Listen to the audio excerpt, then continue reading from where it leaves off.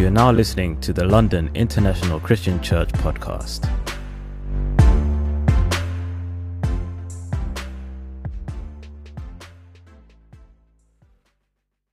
For those visiting with us, we've been studying out the Acts of the Apostles, because faith without deeds is dead. And others, some have called it the Acts of the Holy Spirit, because the Holy Spirit is, dare we say, the power of God. It's what gives you the ability to overcome challenges. Not that you can do it in your flesh. You need the power of the Holy Spirit. And the mission was unstoppable for the first century disciples. How do we know that? Because by Colossians chapter 1, the Bible reads that all over the world, the gospel was bearing fruit and growing. So they evangelized the nations in their generation. Amen? They did it without Facebook. They did it without Instagram. They did it without even a cell phone or a telephone. They did it without a train system that could just travel you on over to the south or the north. You had to walk. If you did not have a chariot, you would walk. Paul had to walk several different places, and it would take weeks and days just to get to a city, just to evangelize. They had it so different than we do nowadays. We have, dare we say, a very comfortable lifestyle in comparison to the first century disciples. But they got the job done. And so the reason we study the book of Acts is because they evangelized the nation in one generation. Amen? Now, the book of Acts is the directive. Okay? All the other letters are corrective measures, meaning the book of Acts is the history of the church. It's the directive on how to be saved. It tells you exactly what the church should look like. A lot of people go, well, how do we know what church to look for? You just look at the first century church and look at who was in the first century church. That's the church that you go to. Amen? In the first century, there were no Lutherans. There were no Presbyterians. There were no Calvinists. There were none of these different names. There were only sold-out disciples. And before they were called Christians, they were disciples. So you've got to be a sold-out disciple to be in the first century church. You've got to be a sold-out disciple to be in the 21st century church. Are you with me here? We're in the book of Acts and we're in chapter 14. We are a Bible church. After all, the first century church was a Bible church. How do we know that? Because they proved that Jesus was the Christ from the Old Testament. The New Testament hadn't even been completed. They hadn't even written the book of Revelations at the time that this book here was written. And yet you have many false teachers out there that get their doctrines from the book of Revelation. And that book wasn't even written when this first century church was there. We are a Bible church. Okay? And so we go by the Old Testament and we go by the New Testament. There is no such thing as a New Testament church. That's not in Scripture, right? The Bible says in Ephesians, the church is built on the foundation of the apostles in the New Testament and the prophets in the Old Testament. Last Old Testament prophet being John the Baptist, right there. Are you with me here? And so the book of Acts is the directive. It's the history of the church. It tells you everything. Jesus, once he left this earth, he left a great plan of salvation. Now, while Jesus was walking the earth, he could do whatever he wanted to save you. He wanted to spit on the ground and take some mud, put it on your eyes, you're healed. He wanted to tell you, hey, go sin no more, you're healed. He wanted to tell you, hey, go see the priest, and before you even see the priest, you're healed, then you were healed. I mean, whatever Jesus wanted to do while he physically walked this earth, Jesus can do. Are you with me here? But once he left this earth, he left the Holy Spirit. He left a plan of salvation. That's the reason why the Gospel of Mark, the Gospel of Matthew, doesn't end with the cross. It ends with Jesus giving the Great Commission, right? So a lot of people think that, it ended with Jesus on the cross. No. It began in many ways. Because if Jesus died for you and he rose for you, you got to rise for Jesus. So the plan of salvation is laid out by Jesus in Matthew 28, 18 through 20, where Jesus said you got to go make disciples, all nations. You got to baptize them in the name of the Father, Son, and the Holy Spirit. And that's exactly what they did. Are you with me right here? A lot of people get confused and they start looking at the Gospels and they start looking at these books as the only, the plan of salvation. There are seeds, there are shadows, there are bits and pieces in there. But if you want to know the plan, you got to look at Matthew 28, and then you got to look at the first century church. And as I had a conversation this week with a young individual, I said, hey, was Jesus under the old covenant or was Jesus under the new covenant? And they, well, what do you mean? I said, was he under the old or was he under the new? And then I read Hebrews 9 that says, hey, no covenant can go into place without blood. So Jesus was under the old covenant right there. So you can't look at the old covenant. You got to look at the New Testament. So you don't go to the thief on the cross. Hey, I don't get up and be baptized. Look at the thief on the cross. Well, Baptism is a participation in the death, burial, and the resurrection of Jesus. That's why the thief on the cross didn't need to get baptized, because Jesus was still on the earth. He was on the cross. He was still on the earth. Are you with me right here? And so we can't get sucked in. There's a lot of poison out there. There's a lot of false teaching. I want to equip you today. I want to arm you so that your mind doesn't get thrown off by all the internet garbage, all the things that are out there that are meant to really stop the forceful advancement of the kingdom of God. Title of the lesson is Mission Unstoppable Part 2. Mission Unstoppable Part 2. I pray the mission hasn't been stopped in your hearts. We're about 46 AD. Of course, we know what happened. Acts chapter 13, Paul and Barnabas are sent off. There's all kinds of different individuals within the church. There's an international church. You see the black guy. You see the guy that's from the private school guy. You see all the different socioeconomic backgrounds in the book of Acts in chapter 13. We talked about that last week. And so that needs to be the church. And that's what we even see here. I see a bunch of different colors and shapes and sizes and all that. And that should be the church. And then we come to chapter 14 of the book of Acts. The Bible says this. At Iconium, Paul and Barnabas went as usual into the Jewish synagogue. Now, what was a synagogue? It wasn't necessarily a building. It was where there were at least 10 men who were Jewish and who would preach. So Paul, they always went after these synagogues, these groups of men who had a religious background. And so right here we see at Iconium, there was a group of men that they could go preach to. And that was Paul's normal custom. But once we get to Europe, we'll start to see that there was no synagogue, and we'll get to that in a moment. It says at Iconium, Paul and Barnabas went as usual into the Jewish synagogue. There, they spoke so effectively that a great number of Jews and Gentiles believed, and the church said. Amen. The Holy Spirit adds the word effective speaking. Effective. It didn't say they spoke the word. It says they spoke it effectively. You know, we need to be able to speak the word effectively. How did Jesus come? He came with grace and truth. He didn't come preaching the word all truth. You know, truth without love is brutality. Love without truth is hypocrisy. So you've got to be effective when you speak, when you're laying out the word of God. It's not good enough to be all grace in your teaching, where everything is okay, and you know you got churches like that. Everything, you're amazing, you're incredible, the Lord loves you, you're special. I love your eyes, your hair, you're the most impressive thing in the world. You are amazing, and you come out of there feeling like your head gets bigger and bigger and bigger and bigger like this. Right? And then there's other churches that's all truth, and you leave more depressed from church than you can. And so Jesus came with grace and truth. Now, as we speak, we need to lay out the truth, but we also need to have grace. We need to be a merciful church. We need to be merciful people. But we also need to lay out the truth of the Word of God. Are you with me here? Now, grace and truth is not just for the leaders. It's for everybody. Right? Everybody has got to be willing to lay out the truth. Now, the truth hurts sometimes. Are you with me here? The truth does hurt. When you hear the truth, it kind of hurts sometimes.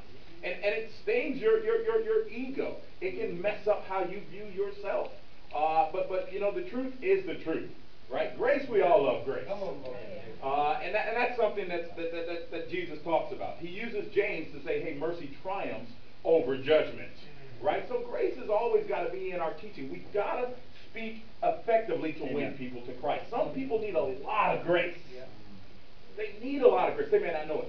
They need a lot of grace. You need to have a lot of forgiveness to convert their souls. Some other people need a lot of truth. You know, we had Bible talk this weekend, or this week, and we laid it out. It was called spiritual identity theft. And I laid it out. I was looking at how Satan can try to steal your identity. And we looked at Genesis chapter 3, where we know what happens there, where the woman kind of gets deceived right there. Adam stopped leading her. He stopped teaching her the Word of God, or she rebelled. We don't know what happened, but something happened there. There was a breakdown. He stopped leading. She took the apple. She gave some to him. And then Satan comes to her and goes, hey, God knows you'll be like God, knowing good and evil. And yet I made the point that they were created in the image of God. So Satan stole her identity. She was already like God. But Satan came and said, hey, you'll be like God. Her identity got stolen. And I hope to see that, you know, as Christians, our identity can get stolen. We can get more of our identity from our culture versus our calling. Yeah. We can get more of our identity from our color, from our socioeconomic status, from our country. We can be more nationalistic than we are evangelistic. Right. We can be way more fired up about the nation or the tribe rather than more fired up about what the Word of God says. And we got to protect that as Christians. That we are not black, white, this, that. You know, when God looks at all of the human race, He doesn't go, there's black, white. No, He just sees one race, the human race. When you go to buy a steak and they show all the different cow, you know, black cow, yellow cow, a white spotted cow up there, you don't go, what race is that cow? No, one steak, it tastes real good. Okay, you don't go, what race is, you know, we don't believe in that, and neither does God. Are you with me right here? He says they spoke the word of God so effectively, and it says, but the Jews refused to believe, stirred up the Gentiles, and did what? Poison their minds against who? The brothers. Our first point is mind poison. Mind poison. One of the ways that Satan tries to make the mission stoppable is by mind poison. To literally poison how you think about God. We see mind poison all the way in the beginning. I just highlighted it with Genesis. Satan tried to poison her mind against God. And yet, you can get your mind poisoned against God, the Word of God, the people of God, the church of God, all the things about God. And if you speak to people on the street, oftentimes you'll get a sense that they've been poisoned. Oh, I don't want to go to church. I don't believe in organized religion. I don't believe, yeah, you do. You go to the football games, you get dressed up, you pay your tithe at the door, you got your jersey, and you sing the songs. It's very organized religion. You know, you totally believe. You don't know it, you believe. I don't have any faith. How can I believe in a God that we see? I don't believe in anything I don't see. You get on that building and jump off, or you're going to die? Of course, that's gravity. You don't see it, but you believe it. Don't tell me you need to see everything you believe. We don't need to see everything we believe. And we see the world has been so poisoned against God. Here it teaches, hey, they poisoned the minds of the brothers. Mind poison is huge. I studied out this guy by the name of King Mithridates of Pontus. He tried to stop himself from being killed. He hated Rome. He wanted to overthrow Rome. He was like distant relative of Alexander the Great. And he wanted to overthrow Rome so bad. He was a contentious guy, and he wound up getting killed in the end by a mercenary. But one of the ways that they would kill you back in this time is by poison. Okay, even when you look in the book of Nehemiah, it talks about Nehemiah being the cupbearer to the king. Why was he the cupbearer? Because in the cup there'd be wine, and oftentimes when you want to kill the king, just put some poison in there. And so the cupbearer had to drink the cup every day, knowing that he could die before, because he had to test the wine before you give it to the king. If he died, the king was, oh, okay, good. I'm glad it didn't happen to me right there. You know, now I need another cupbearer right here. So Nehemiah had to trust God every day. You know, he was cupbearer to the king. Well, that's how you got killed, is by poison often. If you study it out historically, a lot of the kings had assassination attempts on their life by poison. Well, this King Mithridates said, I got it.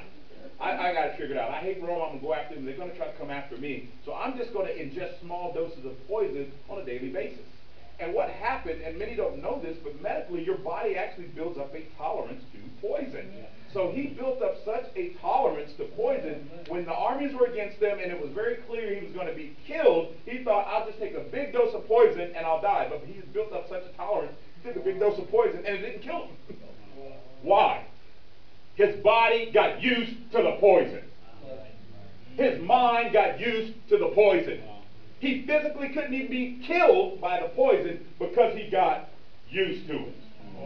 I really believe we live in a time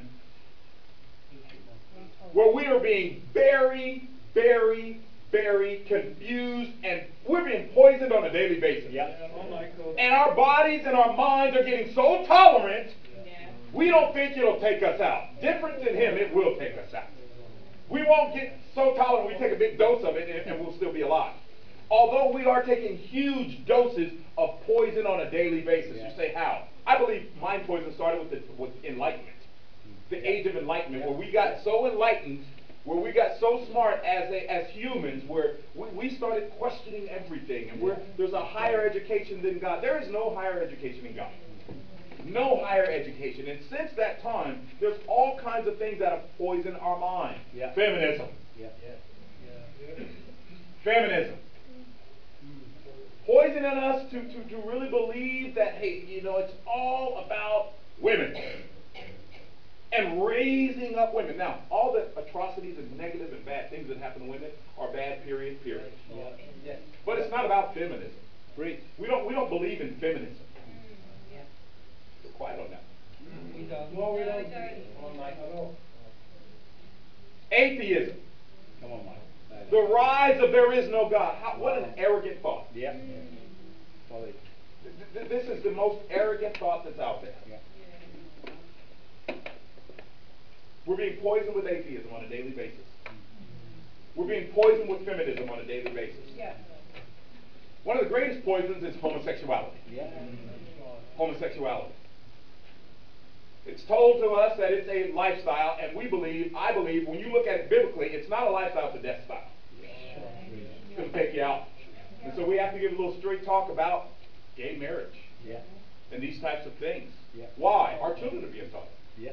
They're being taught at school. Yeah. That's right. I had to go to school. I had the most heated debate and argument with the school because they're literally giving injustice, showing, the teacher says, she read an excerpt from a book that says, hey, where can you have some good weekend sex? That was the first excerpt from a book she read to a class. My son came home, he was disturbed. He told me about it. I went right up to that school. Come on, Michael. I talked to the head teacher. I called the teacher at first, and she, I'll meet you right after school. She was very angry. And I got up there, she didn't meet me. I met the head teacher. I talked to him. Very humble man, very diligent man. Wrote me a letter. I'm meeting with him next week. And I showed him the excerpt. And then another teacher came in, and she goes, well, it's not that big of a deal.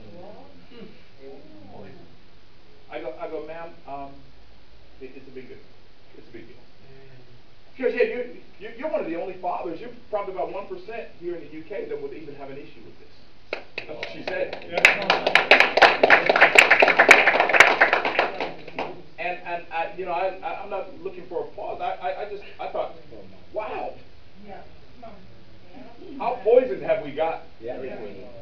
Where we accept these things and we allow teachers to kindle fires in the hearts of our children that don't need to be kindled, that can't be quenched with just, it's okay. That's not a big deal. Reading books that go into graphic sexual content at school. I just had a problem with it. And I still do. Yeah. We live in a time Come on, bro. where being a sports star is condoned, but being a gay sports star, you're amazing now because you've come out. And yet we got to ask ourselves as Christians, have we come out of the closet? Yeah. Or have we come out of it? Does everyone know you're really a Christian, that you believe the Bible, that teaches that is a sin, no different than all the others? I gave a talk in another school this week. And I gave the talk about our church and what we do, and they were so excited, and wow, it sounds amazing, and you have young people, and you've been moving, and your church is growing, and they asked $1 million question at the end. Do you accept homosexuality? And I said, no.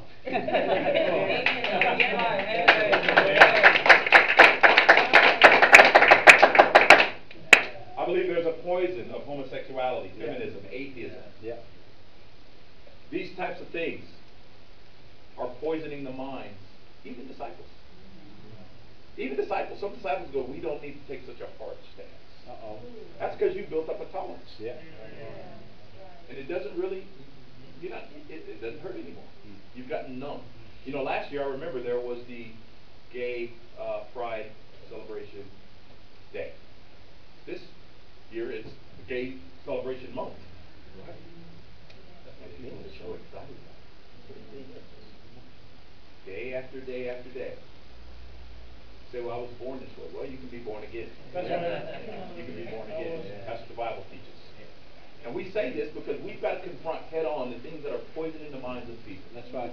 Not because it's a worse sin than all the others. It's a sin. It's a sin. And when I was at that school, I said, hey, listen, we look at that no different than we look at a man being unfaithful to his husband, or to his wife.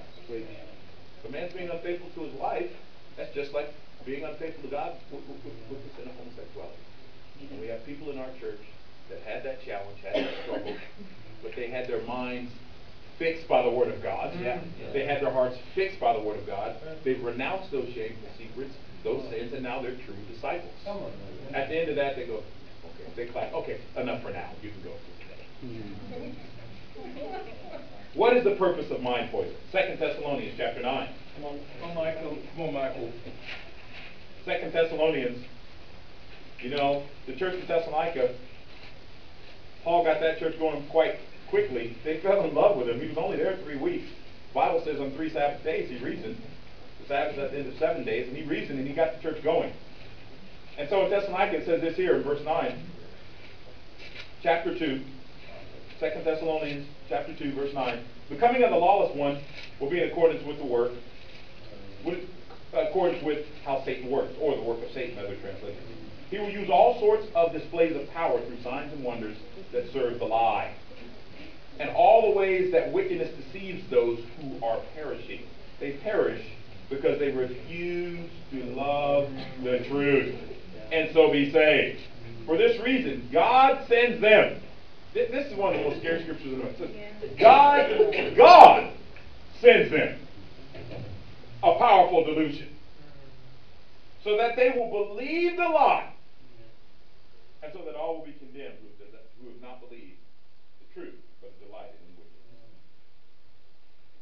That is the purpose of the subtle mind poison of atheism. That is the purpose of the subtle mind poison of Christianity is not the only way. That is the subtle mind poison of homosexuality. To get the generations to believe the lie.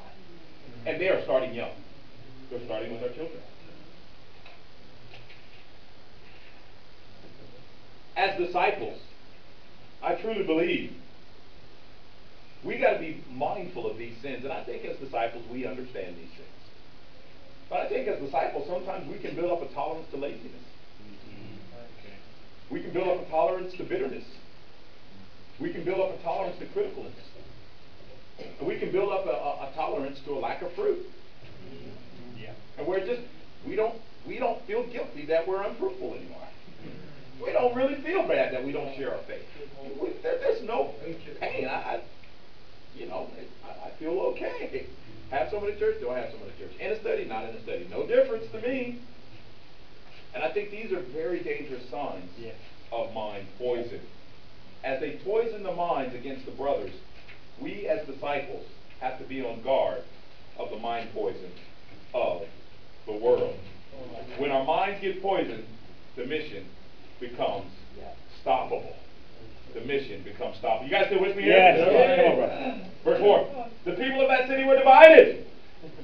Some sided with the Jews, others with the apostles. There was a plot put among the Gentiles and the Jews together with the leaders to mistreat them and to stone them. But they found out about it, and they fled to the Lycaonian cities of Lystra and Derbe and the surrounding country, where they continued to preach the good news. In Lystra, there sat a man crippled in his feet, who was lame from birth and had never walked. The Bible says they preached the word to him, and then if you skip over to verse 12, it says, as the people heard the word of God being preached, in verse 12 it says, Barnabas they called Zeus, and Paul they called Hermes, because he was chief speaker.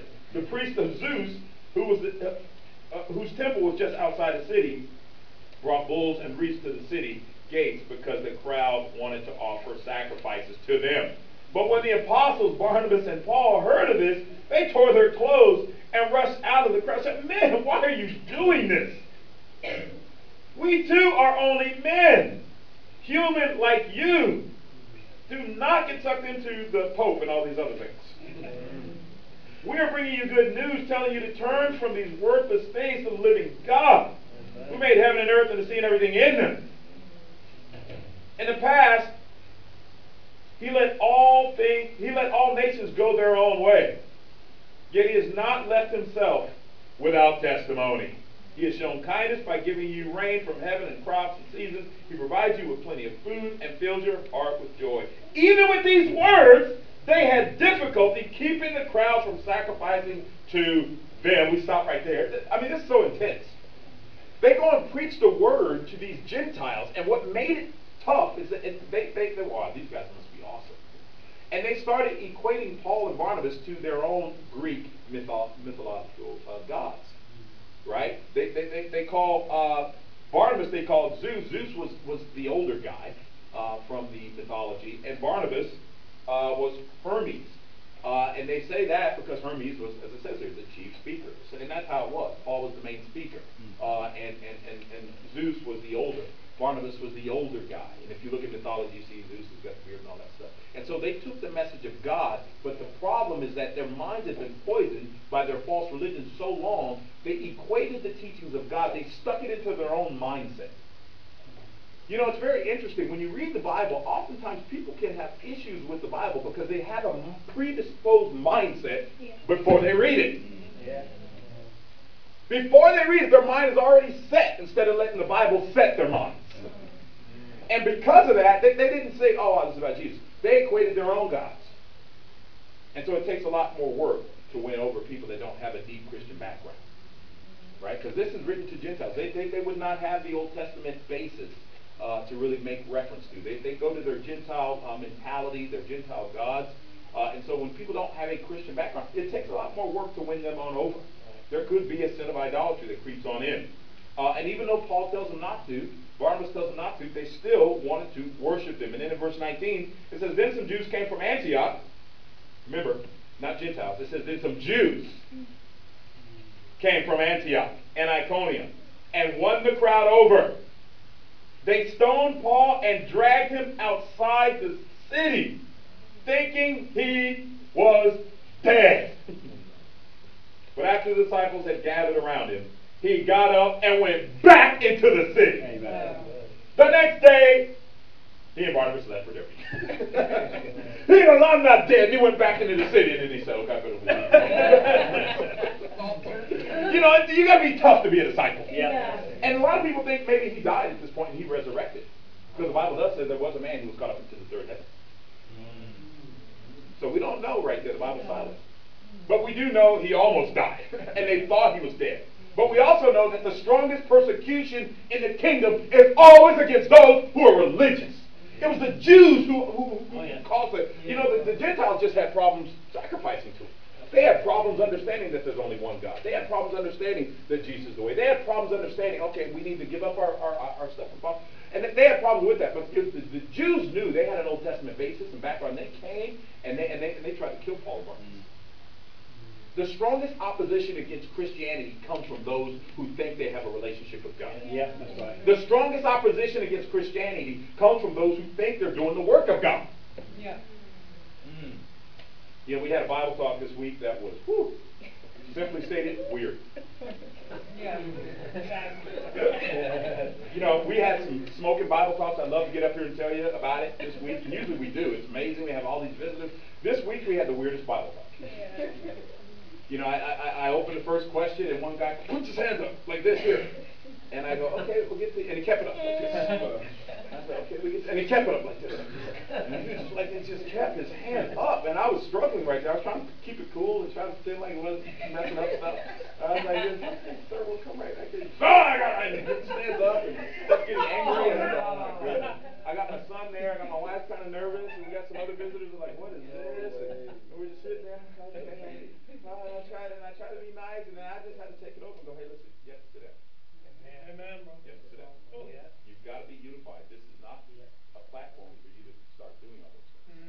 The other person goes, hey, you don't have to be baptized to be saved. You can never fall away from God. It's all the disciples. So I said, okay, and sir, you got to use the Bible when you say things. Please keep it on topic. Thank you so much for your sharing. Okay, one more question. Okay, that's it for our Bible talk today. We're going to have food and fellowship. Let's take a break and we have a prayer. And then right after that, I went over to both of them and I started rebuking both of them.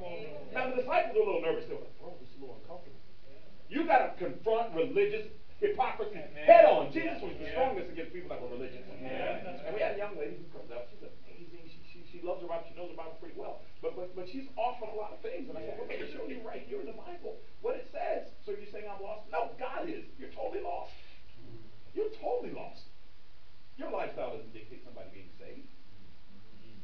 Yeah, but how can you lose your salvation? The same way you lose your keys. Easily. You lost your Oyster card? You didn't lose your Oyster card. You ever lost anything? You ever found something and lost it again? You can find God and then lose God again. Yeah. I don't believe God can be taken away from you. The Bible says in 1 Peter, it says there's an inheritance that can never be taken away. What if you never get to heaven to get the inheritance? And so I showed her in 1 Peter where she read that scripture that says God can never take away your inheritance. I said, turn over to Galatians chapter 5. And at the end of it, it says, those who live like this will not inherit. Come on, bro. So you see, there's your inheritance. This understand. You're right. Nobody can take it. But if you don't get there to get it, you are not saved. I don't say this down. I think you're making that lady. I'm just trying to win you. Now, the individual that was poisoning her mind is right next to her. What about Billy Graham? What about all these other individuals? Like, oh, I don't want to get into them, even though they teach a lot of things that aren't in the Bible. We don't believe in glorifying man. Yeah, but you're an American. You don't love Billy Graham? I love Jesus Christ. Amen. I love Jesus Christ. Come on, bro. I pray you're not here for Michael Williamson. I pray you're here for Jesus Christ. I pray you'll obey what we're reading about Jesus Christ. Some scriptures there, and then all of a sudden you got a little nervous. I should have scripture, and she starts coming like this, and it was like, whoa. But the strongest opposition came from those who, in that little Bible talk, who thought they had a relationship with God. Yeah. And we as Christians cannot back down. We've got to be tough. Paul's tough. He didn't back down. He didn't go, wow, they almost killed me. I guess I'll leave. Maybe God shield it. No, I'm going back to him. I'm alive. I'm going to leave before you kill me again. Take that out of it. Are you tough? You got a tough mind. You got a tough mind spiritually. You willing to get into a heated debate and put your foot down and go, no, Jesus is the only way. There is no 500 different ways. Only one way, Jesus. Only one way. The Quran is a false teaching. It comes straight out of the pit of hell. It's wrong. 600 years after the world was already evangelized, they created that thing. He studied all Judaism. That's the reason why it looks so similar to Judaism. Because he studied Judaism and he copied it. We will be persecuted for that statement. But to be a true Christian, you got to have that stance. True. You got to have that stance. You got to not let your inheritance get taken from you. Because your mind gets poisoned. You want to win your friends over, you want to win the family over, you want to win your culture over, and you give up your conviction to do so. Paul and Barnabas never did that in the Bible. We can never do that as disciples. We can't give up our conviction. We got to know our conviction, and we got to have conviction. Are you with me right here? Okay. Number 15, or chapter 15, rather. Let's go on. Man focused or mission focused? Man focused or mission focused? In chapter 15, this is about 49 AD. This is roughly probably 20 years after the church has gotten going. And we have, dare we say, the first church split. You have a bunch of brothers that say, hey, you got to be circumcised to be saved. And you got a bunch of brothers that go, no, you got to be baptized to be saved.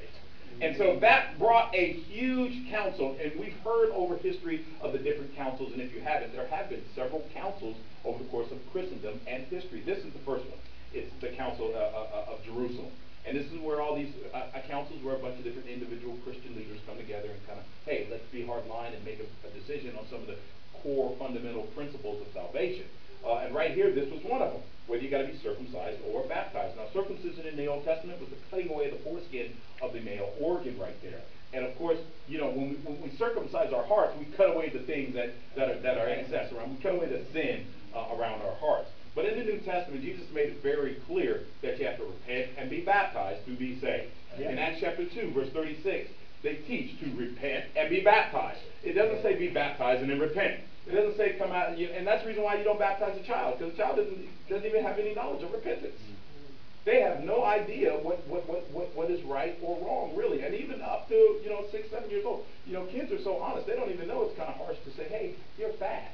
Kids will say that to you. They'll go there, "Hey, how are you? You're fat." Whoa! And they're running stuff you can't do that. Children are just so innocent, and so there's that. So kids are saved. They don't need to be saved.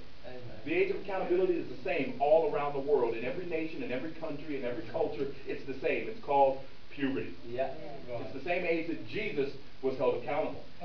He was held accountable at 12 years old. His family was doing terrible. They forgot, didn't even know he was at church. See, you can do better spiritually than your parents. Jesus was doing better spiritually than his family. And this hits me sometimes because my son sometimes is doing better than spiritually. Sometimes he does. He's more humble.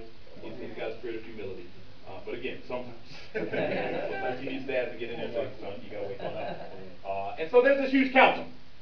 They come together to debate who's right, who's wrong. The Bible makes it very clear in verse 19 that James says, "It is my judgment Therefore, that we should not make it difficult for the Gentiles who are turning to God. Instead, we should write to them telling them to abstain from food polluted by idols, from sexual immorality, from meat strangled with animals, from blood. For Moses has been preached in every city from the earliest times and is read in the synagogue on every Sabbath. And we stop right there. This is James, the brother, half-brother, dare we say, of Jesus, who says, "It is my judgment." And he brings unity as a central leader. He brings unity to, dare we say, the first time the church could split. This was huge. That's why they had a council. The church could have split over this. And so we see the reason why you need a central leader.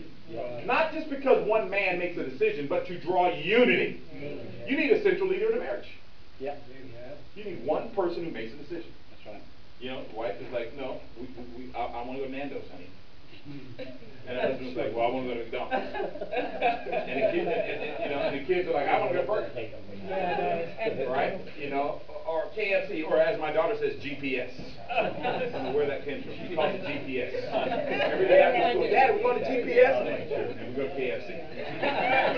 KFC. I try to teach her, "No, sweetheart, it's actually KFC." She still calls it GPS. So I'm trying to teach her GPS. "Dad, I went to GPS today." And so the whole point is you need one man to draw everybody together. We live in a time where people don't want one man to make the final decision. We don't want one man to make a judgment. He says, "It is my judgment." God gave him the leadership, and he made the judgment right here. That's the right and wrong. And it was a good judgment, but his opinion superseded everybody's. A lot of people don't realize this. 90% of what we do is an opinion thing, guided by Scripture. But there's no Scripture that says meet at this hotel at 10 a.m. on a Sunday. There's no Scripture. The Bible says make sure you go to church. So we've got to get behind our leaders' decisions, even their opinions. Even their opinions. Especially when it has to do with salvation. Not as a non-disputable thing, or it's not a salvation issue, and you want to believe that Jesus hung out in hell or whatever, or in the book of Revelation, these things that don't really matter or whatever. That's fine. Everyone can have their desires on simple opinion issues. But when it comes to who's saved and who's lost, this is not a disputable matter, as it says in Romans chapter 14. Of course, the Europeans were the ones who struggle with that the most. So this is not a disputable matter. You need a central leader. The entire church got man-focused in many ways. The entire church. One was more focused on the Jews, one more focused on the Gentiles, and they weren't focused on God. James says, "It's my judgment that we don't make it hard for people to get saved." And he puts his foot down right there. We need a central leader. Are you with me here? Man focus or God focus comes even in the more fruition, as you see at the end of this verse, or the end of this chapter in verse 36. It says, "Sometime later, Paul said to Barnabas, 'Let us go back and visit the brothers in all the towns where we preach the word of the Lord and see how they are doing.'" Follow-up is in the Bible, right? And I know you guys are emailing our brother Micah, and I know you guys are emailing our brother Alex from Brazil, and you're Facebooking him and WhatsApping him right there, right? I know you've done that. Sisters as well, right?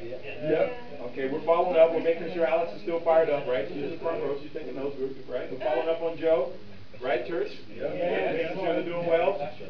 Okay, where's Lashe? You making sure Lashe's doing well? Okay, where's Lashe? He's in the back right there. Okay, we got to follow up on all the brothers and sisters that we preach the word to, as they did here, and make sure they're doing well. And then the Bible says this: Barnabas wanted to take John, also called Mark, because this is the Mark who wrote the book of Mark. It says Barnabas wanted to take John, also called Mark, with them. But Paul did not think it is wise to take him, because he had what? Deserted them in Pamphylia and had not continued with them in the work. They had just a sharp disagreement. They parted company. Barnabas took Mark and sailed for Cyprus. But Paul chose Silas and left, commended by the brothers to the grace of the Lord, and he went through Syria and Cilicia, strengthening the churches. And the church said, Amen. Man-focused or mission-focused. Right here we find a very important disagreement between Paul and Barnabas. Commentators love to say, hey, nobody was wrong. Why? Because we don't like black and white. We live in a society, we don't want a black and white anything. Yet God is very black and white. Old Testament, New Testament. Heaven, hell. Light, darkness. Saved, lost. Jew, Gentile. Right, wrong. Sin, repent. He's very black and white. We can keep going on that one. But we live in a world, especially if you come from where I'm from, America. Americans have the Burger King mentality, have it your way. But I think that's the Western world. We want to have it our way. We hate that black and white thing. We don't like these absolutes. We don't. That's the reason why we don't believe in absolute truth, and that's taught. There is no absolute truth. And I say, is that absolutely true? How can you trust the Word of God? How can you trust the word of your mind? How can you trust your mind? And the thoughts that you have, and the thoughts that you think, and the things that you think when nobody's watching, and all the things that are cruising around on the TV screen of your mind. You trust all of that over the Word of God? You don't trust the Bible? The Bible tells everybody's flaws and sins, and you know, you ever read a biography of somebody? It's always so glorious. You read, Obama's biography, it's so amazing. He doesn't give detail about his sin. You look at David in the Bible, and it just says all of his stuff. Right. The Bible is written from God. It tells you're good, you're bad. God didn't hide anything from us.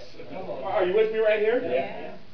Barnabas, I really believe, got man-focused instead of mission-focused. Now, what's powerful is he was able to help John Mark become useful for Paul later on in his missionary journey and his travels. Because we know the Bible says that John Mark got strengthened and he went on. But we know from Scripture here already that John Mark was the cousin of Barnabas. And the Bible just says Barnabas they had such a sharp disagreement that they parted company. Barnabas took Mark and sailed for Cyprus. But Paul chose, he lost his top guy. Not only his top guy, an older brother in the fellowship. This guy had been around for a long time. This is a good 20 some odd years into the church being established. You can fall away after being a Christian for 20 years.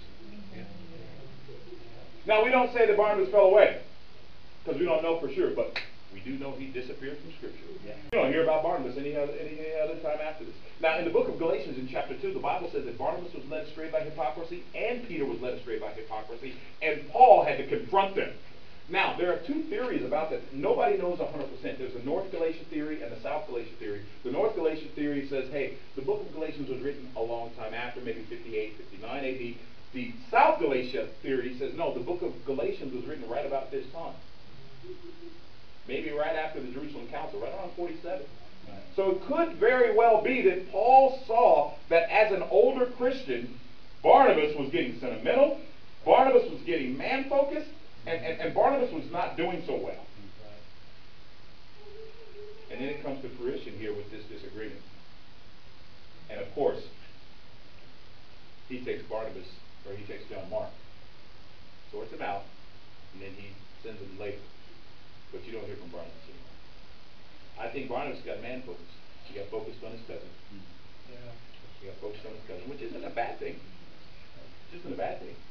I guess the positive about the fact that Mark came back into the fields is that everybody gets a second chance.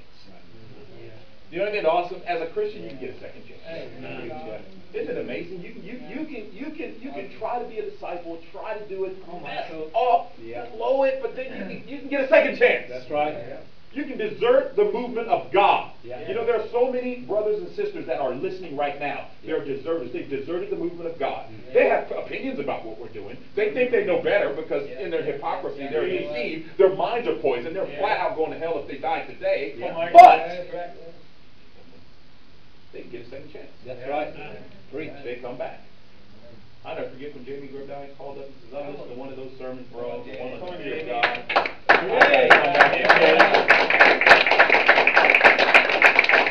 He's not only getting a second chance at salvation and doing great things and helping build the South region, he's getting married next week. He's getting married next week. And so in many ways, the principle of Barnabas helping Mark have the second chance is something that's awesome. That's awesome. It's awesome to have a second chance.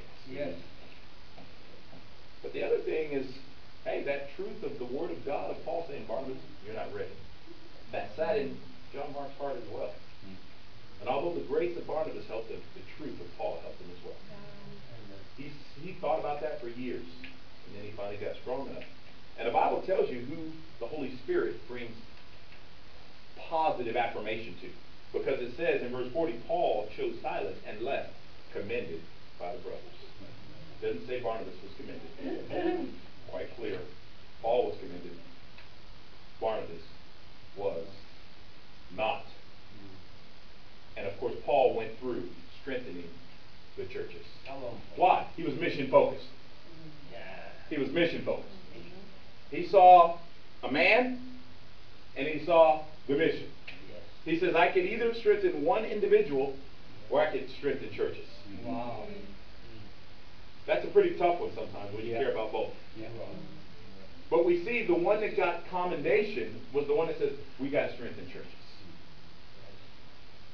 Do you have a man-focused mentality to what we're doing or a mission-focused mentality?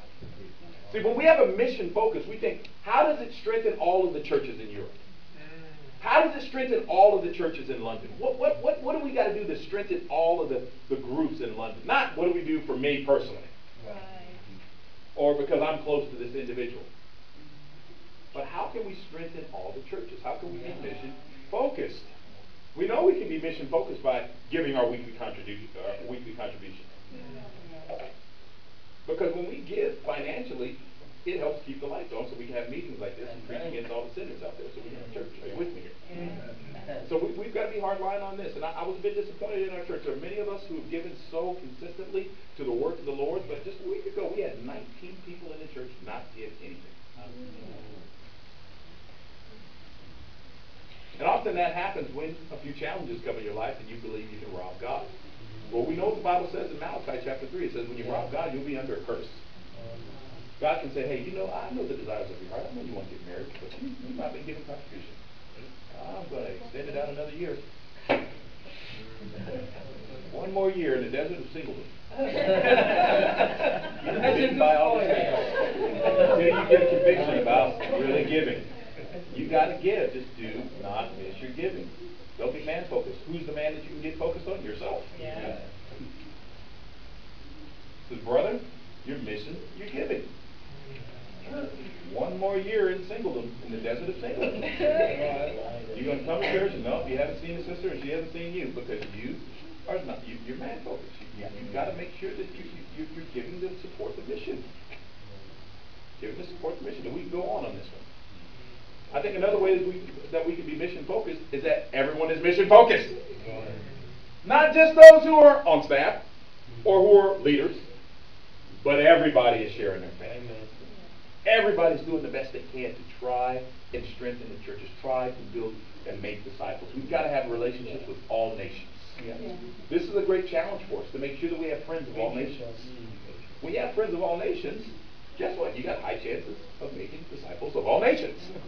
But if you only can relate to people that are your racial background, you're in trouble. You know, I shared Facebook some Russian yesterday. I felt awesome with that. Man. I said, Dad, blew Ruskiya Uchinikov. I had the record against speaking in tongues right there.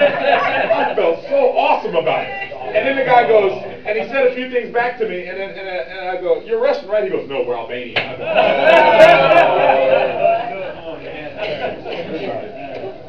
I was trying. I was like, I want to get these guys, man. I know Russian now. I'm a Russian. I'm going to get them Russian into the kingdom. Do you desire to have relationships with all nations? Yes. That will strengthen our churches. Yeah. When every single disciple has deep convictions that I need to be friends with everybody. I need to learn how to win people over that have the same-sex attraction. Yeah. You know, that's one for me. I go, okay, it's easy to preach against it, but what are you doing to help? You got to have a soft heart towards every single nation. Can you imagine one radical man who had a homosexual background who went and said everything we are doing is sin? They're out there. They could be just waiting for us. Yeah. But if we look at what they're doing, and we get man focused. Yeah. Instead of mission focused, to go, wow, this movement is unstoppable. They're going all around the world with this message of same-sex attraction. If we can win some of these people over, wow. how they would impact the kingdom. That's true. Radicalizing the jihad. Wow, if we can win a few of these people over. Yeah. Disciples that are willing to go into Syria and die for Jesus. Yes. For Jesus. You know, that's the powerful thing about Jesus. Jesus died. I always tell people that have a Muslim background, well, you know, the Muslims, the Quran teaches that, hey, the greatest good you can do is die for Allah. But the Bible teaches the greatest good is that God died for you. Yeah. I'd rather go for that God. Yeah. I'd rather go for that God. Let's keep going. Chapter 16. Last point. When you're unteachable, you're unreachable. When you're unteachable, you are unreachable. It says in chapter 16, he came to Derbe, then to Lystra. I love that order because, you know, in Lystra he almost got killed. And then Derbe is also one of the cities that he went to. So he says, Paul says, let's go to Derbe and check on that one. They didn't try to kill me there. And then I'll go over to Lystra, who did try to kill me. I could die there. He came to Derbe and then to Lystra, where a disciple named Timothy lived, whose mother was a Jewish and a believer, but whose father was Greek. The brothers at Lystra and Iconium spoke well of him. Paul wanted to take him along for the journey, so he circumcised him because of the Jews who had lived in that area. For they all knew that his father was Greek. As they traveled from town to town, they delivered the decisions reached by the apostles and elders in Jerusalem for the people to obey. So the churches were strengthened in faith and grew daily in numbers. What's special about Timothy right here is he was reachable because he was teachable. Paul just got through being in the synagogue debating and having a heated council on circumcision. And the fact that you didn't need to be circumcised to be saved. And what happens in chapter 16? Timothy gets circumcised. Isn't that interesting? Chapter 15, you don't need to be circumcised. Chapter 16, you get circumcised. Why? Well, in 1 Corinthians chapter 9, the Bible says, hey, to the Jew I became like a Jew to win the Jews. The Bible teaches that we got to become all things to all men. Yeah. Goes right back to what I just shared about having a lot of relationships with other nations. Right? You got to become all things to all men. Paul knew that Timothy would not be able to win them on over unless he became like them in a sense and got circumcised. So this was an opinion issue that he submitted to his leader on. He says, you think I need to do that just to be able to win more people over? I will do that. Question, are you willing to be discipled on opinion issues? Amen. Things that are not necessarily going to save you or not. But that will help you be able to win another individual to Christ. This has got to be our heart as disciples. This will make the mission unstoppable. Can you imagine every single member of the church said there's not one single off-limits area in my life? Disciple my hygiene.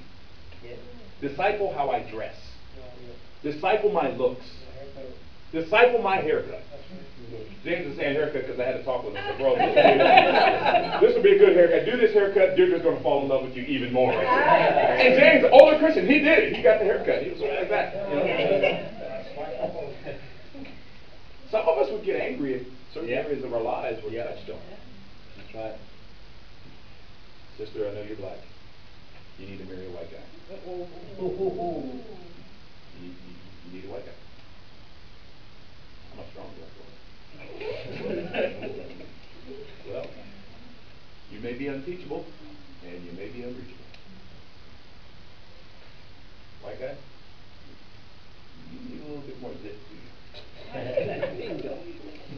Just old. I think you need a black sister. It's going to help you with your dance moves and everything. Oh, that may help you on out right there. Are you with me right now? We got some white brothers that go, okay, amen, amen. Amen. I'll never forget when I became a disciple, I had in mind who exactly what I was going to marry and how I was going to marry, and I had picked it out. I said, okay, I'm going to marry a woman who looks just like Halle Berry. Very simple. You know, that was my mindset. You know, and I believe, okay, you know, my family will, you know, they'll be all one. And I had to get rid of that racist, prejudiced, man-focused mentality, and go, no, I need a woman of God. Period. Period. Not with some racial thing attached to it. I think we have this strength in our church. We don't struggle with this. Our church, we don't care. We love one another. We don't see all those different barriers. But I do think this scripture here makes a great point about being discipled on every single thing they can. And things that hurt. Being circumcised hurts. Sometimes the toughest things are things that just bruise our ego. And when someone says, hey, I want to talk to you about this, I'll never forget being talked to about one of the most intense things that I needed to change to be a preacher. He sat me down and said, I got a very serious talk with you. And I went, okay. And I thought he was going to talk to me about my speech. No, not your speech. The ministry, no, not the ministry. What is it? You got your nails. You need to stop biting your nails. It is evil. It is wrong, and you should not do that. And I went, oh, something. I mean, I just spit salt. I mean, I was angry. Because I was like, that's my nails. What's the big deal? And then later it says, hey, you don't need to look like a nervous preacher up there. Stop biting your nails. It just showed that, hey, there still was that bit of unteachability in my spirit. What made Timothy special is the fact that he was just so teachable. He was so teachable. He was just, that's what I love about Natasha. Natasha's just amazing. This girl is smart, she's intelligent, she's pretty, she's got everything, and then she's just so teachable. Yeah. I think God's going to raise her up. Yeah. This fires me up about Jameline. Yeah. Now, Jameline used to be afraid of me at one point. We were in Curacao, we had a meeting over there, and I did a speech for everybody. Jameline was in the corner looking at me. And then after time, she kind of gave me a little side hug, and it was awesome and everything. But Jameline, we had a great talk on discipling and her past and all these things that are really sometimes people never talk about their entire life. Yeah. It was like, man, I want to work on that. I want to do that. I think God's going to raise her up to do something right. Great heart. And I see the way she embraces Michelle. She just wants to learn from Michelle. What can I do? Teachable. Are you teachable? Are you teachable? One of the areas we got to be teachable is in our marriages. Husbands got to be teachable. From who? Jesus Christ. If you aren't always looking at what God is showing you and sharing that with your wife and sharing where you can, hey, you can't have other men come into your life to teach you. And wives, we've got to be submissive to our husbands. Timothy was teachable. He was powerful. Let's come in for a close right here. It says in verse 6, Paul and his companions traveled through the region of Phrygia and Galatia, having been kept by the Holy Spirit for preaching the word in the province of Asia. So Paul's trying to go to Asia, but he can't. Then they came to the border of Mysia. They tried to enter Bithynia, but the Spirit of Jesus would not allow them to. So you got the Spirit of Jesus, and it says, so they passed by Mysia and went down to Troas during the night. Paul had a vision. No, it's not a dream. It's a vision. Okay, a dream is about you. But this is a vision. It's about God. It says Paul had a vision of a man of Macedonia, that's Europe, standing and begging him, come over to Macedonia and help us. After Paul had seen the vision, we got ready at once to leave for Macedonia, concluding that God had called us to preach the gospel to him. And the church said, amen. This is about 50 AD. This is God calling. There's so much insight here, I've never seen it. First of all, the Europeans that need the help are the ones that want the help. Yeah. That's how the European church got going.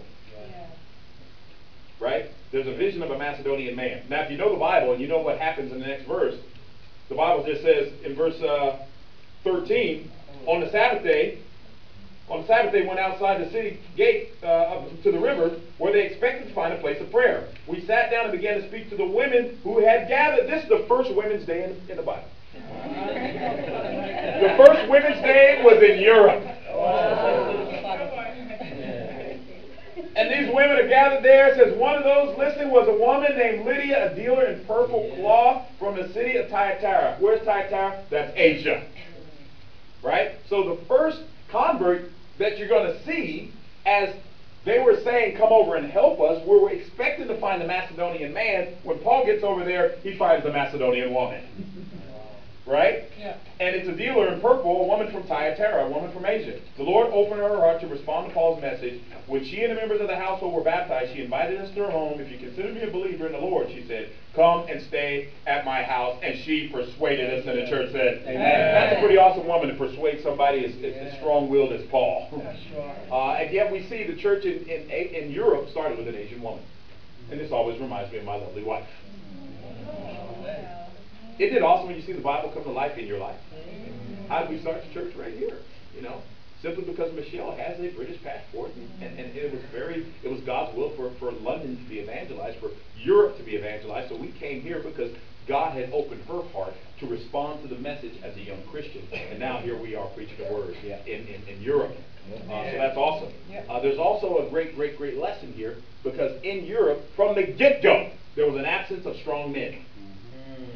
There was no synagogue for Paul to go into.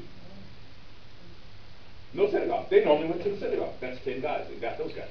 But here, when he got to Europe, he saw an absence of strong men. Now, we in Europe, as the European men, go, okay, we see that in the Bible, and that's not going to be, in the first century, that's how it was, but that's not going to be how it is in the 21st century. Amen. Amen. Amen. We're not going to have an absence of men. Amen. You know, we went out for men's week, and we had a great time singing and sharing our faith. And two women came up, and she stopped. One woman, she stopped and said, I just got to speak. I've never seen men like this singing and preaching and all of this. And she says, you guys need to do this all the time. You need to do this every day. This gives me faith. I came over not because a bunch of women were singing, and that's awesome when women are singing. But she goes, I always see the women, but I never see the men. This is the first time I see men doing this. Please continue to preach. Keep singing. Keep going after it. And the men say, this has got to be our heart. It's got to be our heart. They get here, they begin the church in Europe, and of course, it begins with the women. Lydia persuades them. It's a powerful time. Of course, the next guy that gets converted would be the jailer. The first man that was converted was the jailer. The very first man in Europe converted was the jailer. Right? And of course, he isn't even looking for salvation. He's a guy that's looking to save his life, and then they preach the word of God. Isn't that interesting? The men in this city may not be looking for salvation, but you need to bring it to them anyway. And say, how do you fix your marriage? You got to become a disciple. How do you fix the issues with your kids? Got to become a disciple. Why don't you have a job? Got to become a disciple. How come you're depressed? Got to become a disciple. The issue is always becoming a disciple in the work of God. Right? The mission's always got to be unstoppable. I want to challenge you. I want to challenge you. Be teachable, so you can be reachable. Timothy was teachable. Luke was teachable.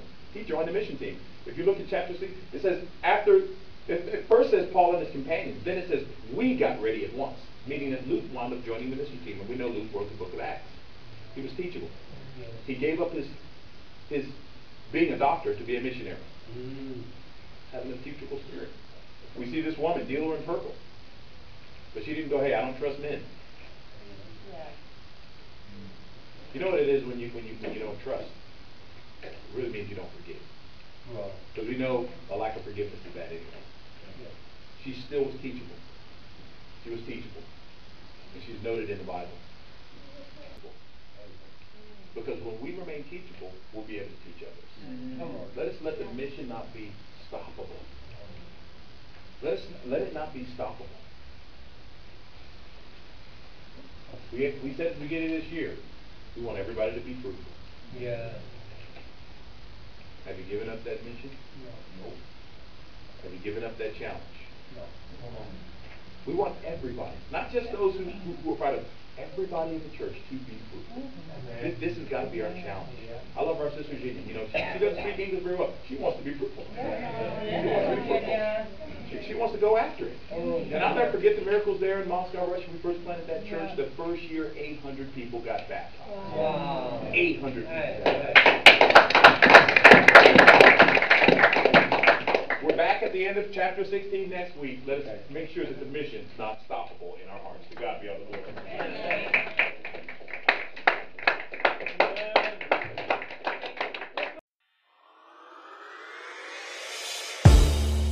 we would like to thank you for listening to that episode of the podcast. If you would like video versions of these episodes, whether it's sermon highlights or interviews, feel free to check us out on our website or view them on our YouTube channel. That's londonchurch.org.uk.